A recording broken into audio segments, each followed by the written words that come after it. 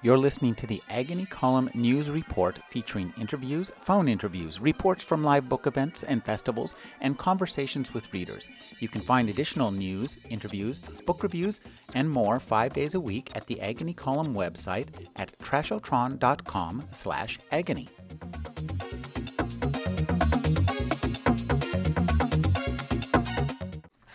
Welcome. I'm Rena Weissman with SF in SF, and this is a program held here monthly with an author event once a month and a film night once a month.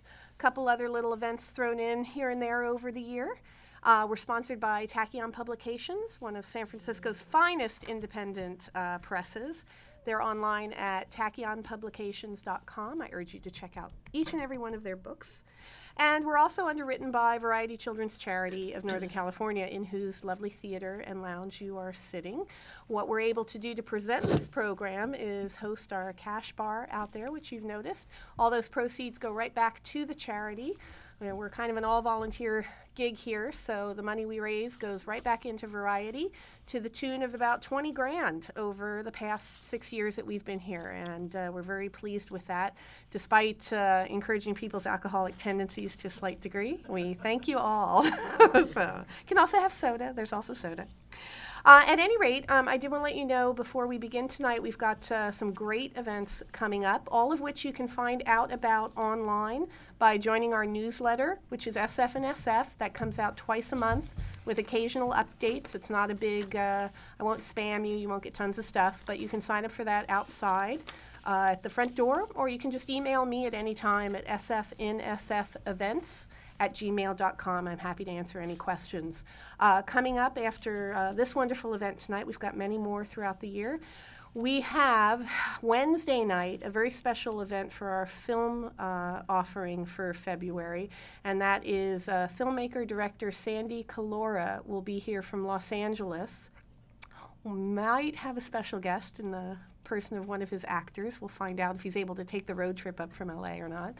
But we'll be showing a very, very well-received, extremely professionally produced fan film called Batman Dead End, which was a huge, huge rave hit at Comic-Con a year or so ago, and his follow-up feature, Hunter Prey. And the filmmaker, director, Sandy, will be here to meet and greet, discuss, answer questions. So that's going to be a really fun evening, and that's next Wednesday, the 16th. Following that, on March 3rd, our next author night will be featuring authors Patrick Rothfuss and Gail Carriger, and that will be an RSVP-only event. We're not going to have just open seating for that. And again, if you're on the newsletter, you'll get information about how to apply for tickets for that night. And following up with that, just a little further ahead, March 14th, from March 11th to the 13th, there's a wonderful new convention just starting out called FogCon. Get it? FogCon, San Francisco. You can find out more about that at fogcon.org. But their special guest will be local author Pat Murphy.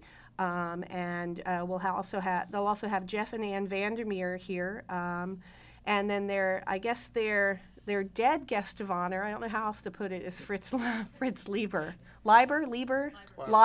I always mess that one up. So I'm sure he will be here with us in spirit nonetheless. But as a result of that, we're also able to host Jeff and Ann Vandermeer here on Monday, March 14th. So again, all that info you can find out online. So I urge you to check that out. Also learn more about Variety at varietync.org. And while I'm spouting names, I'm going to spout a really good one and say, take it away, Terry. So thank you. All right. Well, thanks. Batman Dead End, isn't that in rehearsal on Broadway right now? I think I've heard of it. Well, welcome everybody. Tonight, well, it's like any other night. We have two interesting authors, and they're gonna read a bit, and then we're gonna talk a bit. So so let's just move right on into it. Our first author I met through one of our regulars and one of science fiction's the stars in SF's Crown, Kim Stanley Robinson, who introduced me to our first author who, she had been to Antarctica like Stan, as an artist. She's a scientist and a science writer and also a fiction writer who was invited as part of the program that they had at McMurdo, where they would bring down novelists, artists, painters, and poets to sort of try to add a little dimension to the scientific work that was going on there. And through Stan, I got to hear a little of her work, some of her fiction that she set in Antarctica, and it seemed to me sufficiently science fictional to qualify for this venue. And also, it seemed to me that she was, as a writer, sufficiently accomplished and literary to ride our horse. So she's actually been a winner of the Penn Syndicate. What's it called? The Penn Syndicated Fiction Project. Fiction Project. We'll explain later what that means. She's a Lambda Award finalist. She is a California Arts Council Fellow, the winner of that. She's won the Stonewall Book Award, which I think is given out by the American Library Association. American Library Association. She's a well-known writer in the gay field and the feminist field, and also in not in science fiction, but in science and in fiction. So at any rate, it gives me great pleasure to welcome Lucy Jane Bledsoe. Thank you, Terry. Thanks, Terry. I'm really, really happy to be here tonight. It was really fun meeting Terry a few months ago via Stan, and just to hear about this reading, and I'm very pleased to be included. As Terry put it, he convinced people that Antarctica was like another planet. So, and it very much is. I'm going to read just a few different scenes from my book that came out earlier this year called The Big Bang Symphony. I went down on the National Science Foundation's Artists and Writers Fellowship. I actually went twice on that fellowship. And their idea basically is they want painters, photographers, writers to go down there and I guess I like to use the word interpret the science that's happening there for the taxpayers who are paying for it. So it's kind of a brilliant idea. We don't have much dialogue in this country between artists and scientists. And so what I wanted to do with that fellowship is write about the contemporary communities who are working there now. We all know, I love the Shackleton story, who doesn't? But that's been done and done and done and done, and very, very, very little has been written except for Kim Stanley Robinson's brilliant novel, about contemporary Antarctica and the people who are there working now. And I really wanted to write about those people. Once I got there, I loved it because it's these, especially McMurdo Station, the biggest American station. It's this fishbowl community. It's small. Everybody lives out in front of everyone, and it's very, very intense because everybody's living very close to the bone, and survival is such an immediate issue that things really get pretty crazy pretty fast there in a very wonderful way. So it's a perfect place for fiction. So my novel has three main characters. One is a galley cook, one is a climate change geologist, and the third is a composer who's writing music. She's actually the title character who's writing a symphony about the Big Bang. Her father also happens to be an astrophysicist at the South Pole. And he doesn't know about her. She's never met. She's never met.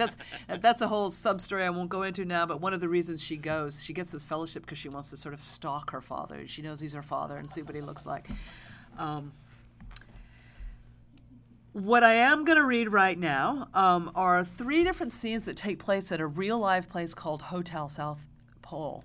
The South Pole station is much smaller than McMurdo, and about a mile away from the station is this 8-foot square shack that people call Hotel South Pole. And you could go out there for solitude, to have an affair. People do all different kinds of things out in that little shack. And it's one thing about these stations, there's like zero privacy, none.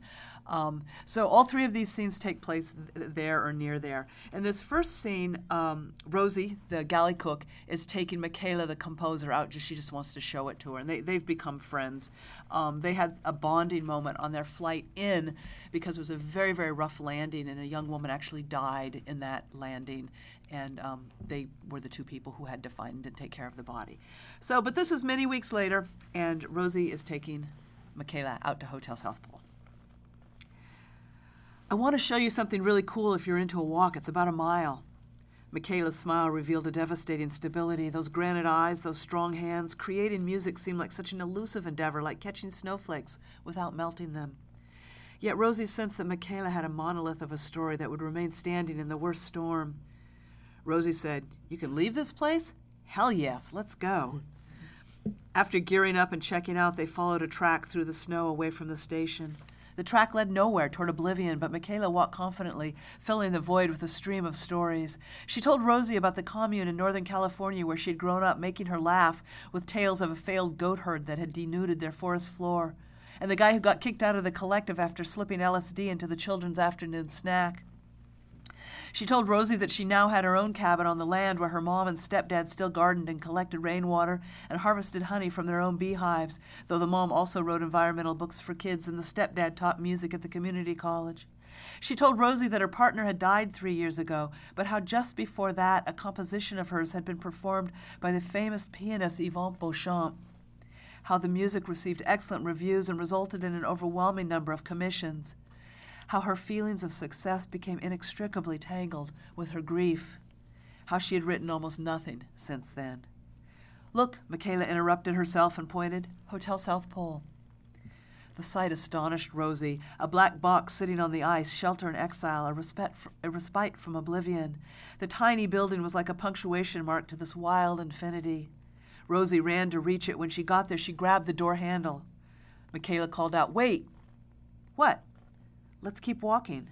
"We're not going inside?" "Not yet. I want to show you something else."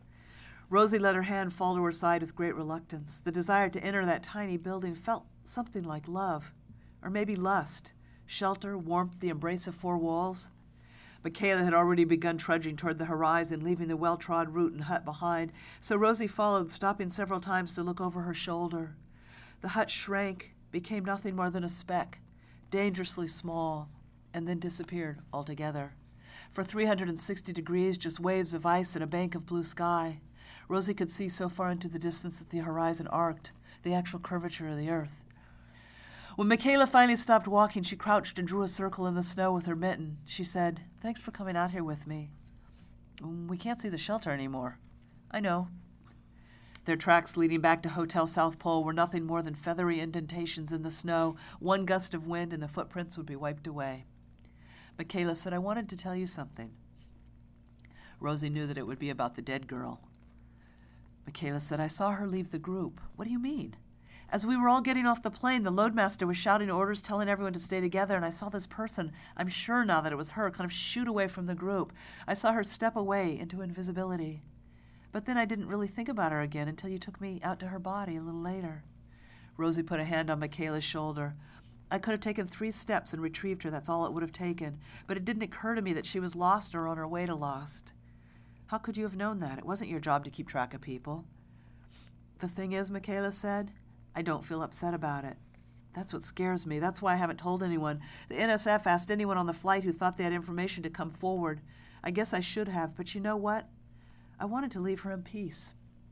All I've been able to think is lucky girl. I can't help it. That's how her death feels to me. She stepped quietly into a whiteout and expired. I'm not saying I want to die, I don't. But everyone comes to this continent for a reason, and everyone expects her reason to be met by the continent. That girl saw the heart of Antarctica in a way you or I never will. I wonder if she heard its music, too." Michaela barked out a laugh. "I'm jealous. Isn't that crazy?" "No," Rosie said. "It's not." "The thing is," Michaela said, "I can see the music, the gorgeous swirling mass of temperature-variant energy just after the Big Bang, just after the singularity of time and space exploded. I get such an aching picture of beauty. But I don't know how to create sound with that." Rosie gaped at Michaela. All this time she had not been able to think past that cold, dead, into-the-road human body, but Michaela saw past, way past the dead body to some extraordinary place it had gone. Rosie had no idea what a gorgeous swirling mass of temperature-variant energy was, but it sounded like the only place anyone should ever want to go. She threw her arms around Michaela and hugged her hard. "You'll figure out how to write the music." Michaela nodded briskly, as if already embarrassed by her passionate outburst. Rosie took her hand and pulled her back along their faint tracks. Soon the little black mystery package came back into view. Again, Rosie was powerfully drawn. But she wanted to savor what Michaela had shown her in the pure polar wild. She'd hold Hotel South Pole in reserve. She could always come back. For now, they walked right on by, without so much as peeking in the door. So next I'm going to read a section when Rosie does go back. And this time, she's going back to meet a man that she's started to have a married man that she started to have an affair with. His wife's not on the ice, not in Antarctica. They've planned to meet out at Hotel South Pole. Rosie and the rest of the station is involved in a great big party in the main part of the station. Rosie started walking away from the station at 8 o'clock. She was supposed to get there first by 8:30, and he'd arrive around 9. The stealth was hardly necessary. Everyone would be at the party. No one would notice their absence. Even better, no one would be at the hut. But Larry had wanted the secrecy. He had appeared in the galley this afternoon, having just come in on the day's plane. Rosie was doing the lunch dishes, her arms in sudsy water and her hair in a paper hat. The shock of his tall thinness there in her kitchen made her literally gasp. He looked skinnier, his hip bones jutting out from just above the waistband of his jeans, the planes of his face hollowed as if he had suffered. Even his hair, which had not been shaved recently and stood in tiny bristles around the perimeter of his head, made him look bereft, like a repentant convict. She leaned a hip against the stainless steel lip of the sink and waited for what he'd say. It'd been 3 weeks since she left McMurdo, since he slid the ambiguous note under her door, claiming honesty and asking her to not contact him, and yet saying he'd find a way to come to the pole. Well, here he was. But a lot had happened in the interim. She'd bought land and contacted her family. Tomorrow morning she was flying to McMurdo, and the next day back to the States. She would never again return to this continent. He said nothing, and finally she couldn't stand the silence. Her scheduled redeployment, the sad yearning in his eyes, her speechlessness, these things combined, combusted, and she said, "Do you know Hotel South Pole?" He touched her shoulder and shook his head. So she began to describe the hut and the track leading out to it. He glanced around the empty kitchen and cautioned her to speak more quietly. He also suggested that they walk to the hut separately, and he insisted that they forego the mandatory checkout with station officials. All this, and he hadn't even said hello yet. But he touched her shoulder again, slid his hand down to her soapy wrist, and squeezed gently. A series of qualms quaked through her chest. The soles of her feet prickled, but she ignored these sensations. Now, as she walked toward the horizon, Rosie tried to imagine what it would look like inside the hut. In a landscape like this, it was no wonder 4 plywood walls, painted black and covered with plastic sheeting, could feel like the most erotic of havens. Even more so when she thought of the way it offered shelter from Michaela's vision of the swirling mass of energy after the Big Bang, time and space exploding into being. Rosie laughed out loud. The sky was a perfect blue, the snow was firm, a single squeak with each boot step. Suddenly, she got it. This whole continent, the reason scientists flocked here. To many, this landscape meant only fear, the way it could extinguish life so swiftly. But to researchers, it meant the door to other universes and insight to the beyond. They came to strip themselves of ordinariness so they could see the extraordinary. Like the guy who studied bird shit, endlessly digging through piles of guano so he might one day glimpse the bird's global journey. Or Alice, who examined the structure of rock, crystal by crystal, so that she might discover a story about the Earth's cataclysmic history. Or the cosmologists, especially the cosmologists. They spent their days staring at computer monitors, examining long lists of numbers, probably unvarying numbers, searching for some spike or aberration, so that they might understand the origin of the universe. Antarctic scientists spent not just hours, but years, and in some cases decades, examining minute shreds of potential evidence, billions of pieces of data, waiting for that one shred or datum that would burst open the mystery package. That took patience in the extreme. It took a tolerance for boredom. Yet, and here was the thing that suddenly awed Rosie, it also took extraordinary hope. A person couldn't dedicate her entire life, let alone spend huge chunks of it on this heartbreaking continent, looking for one piece of a puzzle, unless she possessed some uncanny investment in the future, an ability to imagine the grand epic. This was the paradox of hope. Science provided the evidence, the facts that supported belief in this beautiful universe, the possibility of home. There, on the horizon, was her black plywood and plastic sheeting epiphany. She ran the rest of the way and wrapped her hand around the wooden handle, pausing for a moment before pulling open the door. She hadn't imagined anything nearly so cozy. The small bed had a real mattress and 2 wool blankets. A lovely window let in a square of bright light at the foot of the bed. A green Coleman stove sitting on a small wooden table promised hot liquids. Rosie used the tin pot to scoop snow from outside and put it on the stove to melt and boil for tea. Then she sat on the bed and bounced. In the light of the polar expansiveness, she could think clearly about Larry. He was obviously frightened. It struck her as funny how those beautiful long limbs and magnificently sculpted mouth could belong to a man who was afraid to leave home. But how could she judge him? She was afraid to go home. Maybe that made them a perfect fit. She longed to feel his entire length against her, and she promised herself she'd not miss one moment of their time together tonight. She'd watch him come in the door, watch him take in the contents of their little fort, watch him walk the step and a half across the plywood floor to the bed, watch him kiss her. She loved the way desire overtook Larry, how one moment he'd be there with all the complexity of his life playing across his features on his face, twitching in his fingers, and then, a moment later, how he dwelled completely in his need. She looked at her watch. 10 minutes.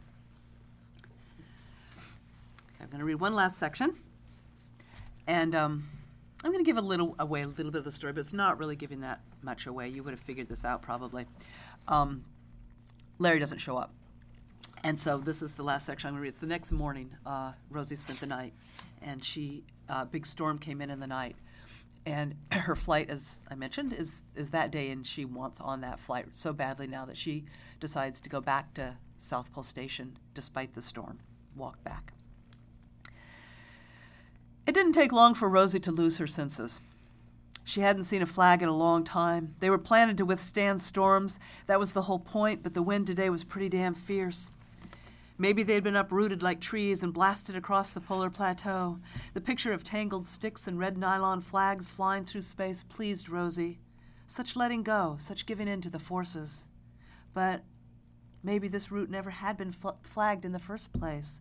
It disturbed her that she couldn't remember this simple fact, that when she tried to focus on remembering, her thoughts tossed about as freely as the flags might have. Eventually, she forgave the flags, whether they existed or not, for abandoning their posts. They were supposed to guide her, as were her thoughts, but she didn't need them. She would just keep walking forward, following the tracks. Rosie checked her watch. She'd been walking for over an hour. Or maybe it had been 2 hours. She should have gotten there a while ago. She glanced down to make sure she was on course and realized that she was walking across frozen waves of snow undisturbed by boot tracks. Okay, the blowing snow had covered them. Forward, that was all. It wasn't that cold today, well over zero. The storm insulated. A blanket, snug. As long as she walked briskly, her body heat filling the jacket and hat and mittens and boots, she would be fine. She decided it would help if she faced the facts, admitted that she had been very stupid to come out here without a radio. Larry hadn't wanted them to check out from Pole Ops because then station officials would know they had gone out to the hut together.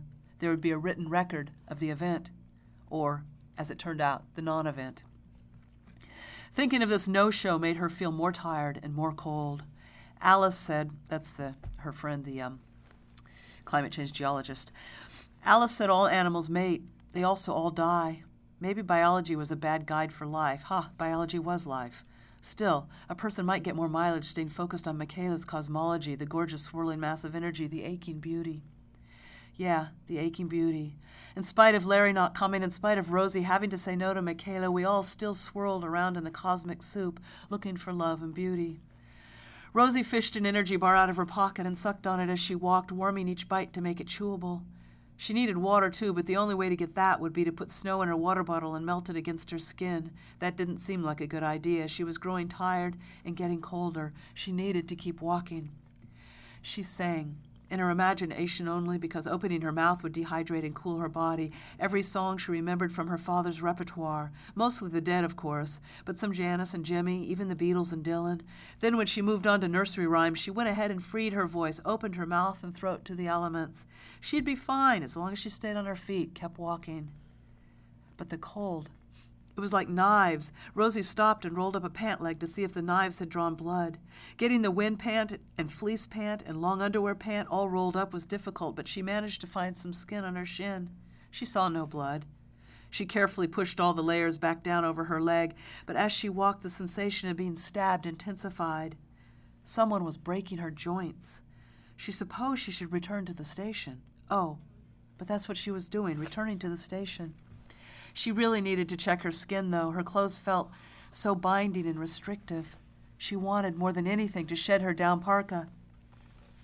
She imagined tossing it to the wind, and then her purple fleece jacket too, and watching the patches of tan and purple fly away, the colors so pretty against the tiny white snowflakes. She took off a mitten but couldn't get a hold of the jacket zipper. Even her hat was stuck on her head, held in place by the strap of the goggles. She was too tired to get out of these difficult clothes.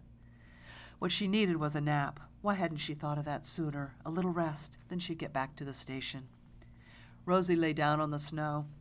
She curled herself up like a potato bug. Her mind was doing a funny thing. It was like a foundering satellite, spinning in its quiet and solitary orbit, receiving no signals whatsoever. Then occasionally it would get a signal from the outside and flicker to life. When it did, she'd have a clear thought. Right now that thought was shelter. Her first season, she had learned how to dig a snow trench for shelter. Snow was excellent insulation. A person could survive for a long time in a snow shelter. The thing was, when her mind sharpened like this, so did the pain in her limbs and joints. It was a pain so intense she didn't think she could endure it. She certainly couldn't walk with that pain, so she rested. A nice short nap, and she'd be good to go. Then, all at once, the stabs of cold stopped. Rosie unfurled her body and stretched out on the ice on her back and looked up into the white spin of snow. A warm syrup ran through her bloodstream. It was lovely. She didn't know when she'd ever felt so comfortable, nor had she ever seen so much. The bits of blowing snow and of ice and snow were stars, the cosmos, creation. Time and space were meaningless. The Big Bang was ongoing, a swirling universe of galaxies and black holes, a whole symphony of cosmic microwaves blasting out from that original dot. How many angels danced on the head of the Big Bang singularity? We all returned to the cosmos. It was heaven. A lucid moment, or maybe a dream, brought Michaela's voice to her. Lucky girl, she had said. Everyone comes to this continent for a reason, and everyone expects her reason to be met by the continent. That girl saw the heart of Antarctica in a way you or I never will. I wonder if she heard its music, too. Rosie smiled. She could tell Michaela later when she got back to the station that she had heard Antarctica's music. Rosie swung her arms and legs in big arcs, making a snow angel. She smiled and drifted. The snowflakes hitting her face were warm and lush. A big, huge laugh filled her heart. She'd been in flight her whole life. But finally, she had landed. She had only a short distance to go now.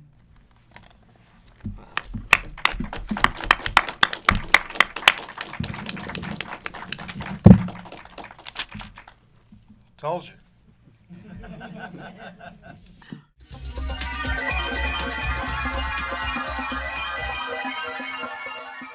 You're listening to the Agony Column News Report featuring interviews, phone interviews, reports from live book events and festivals, and conversations with readers. You can find additional news, interviews, book reviews, and more 5 days a week at the Agony Column website at trashotron.com/agony.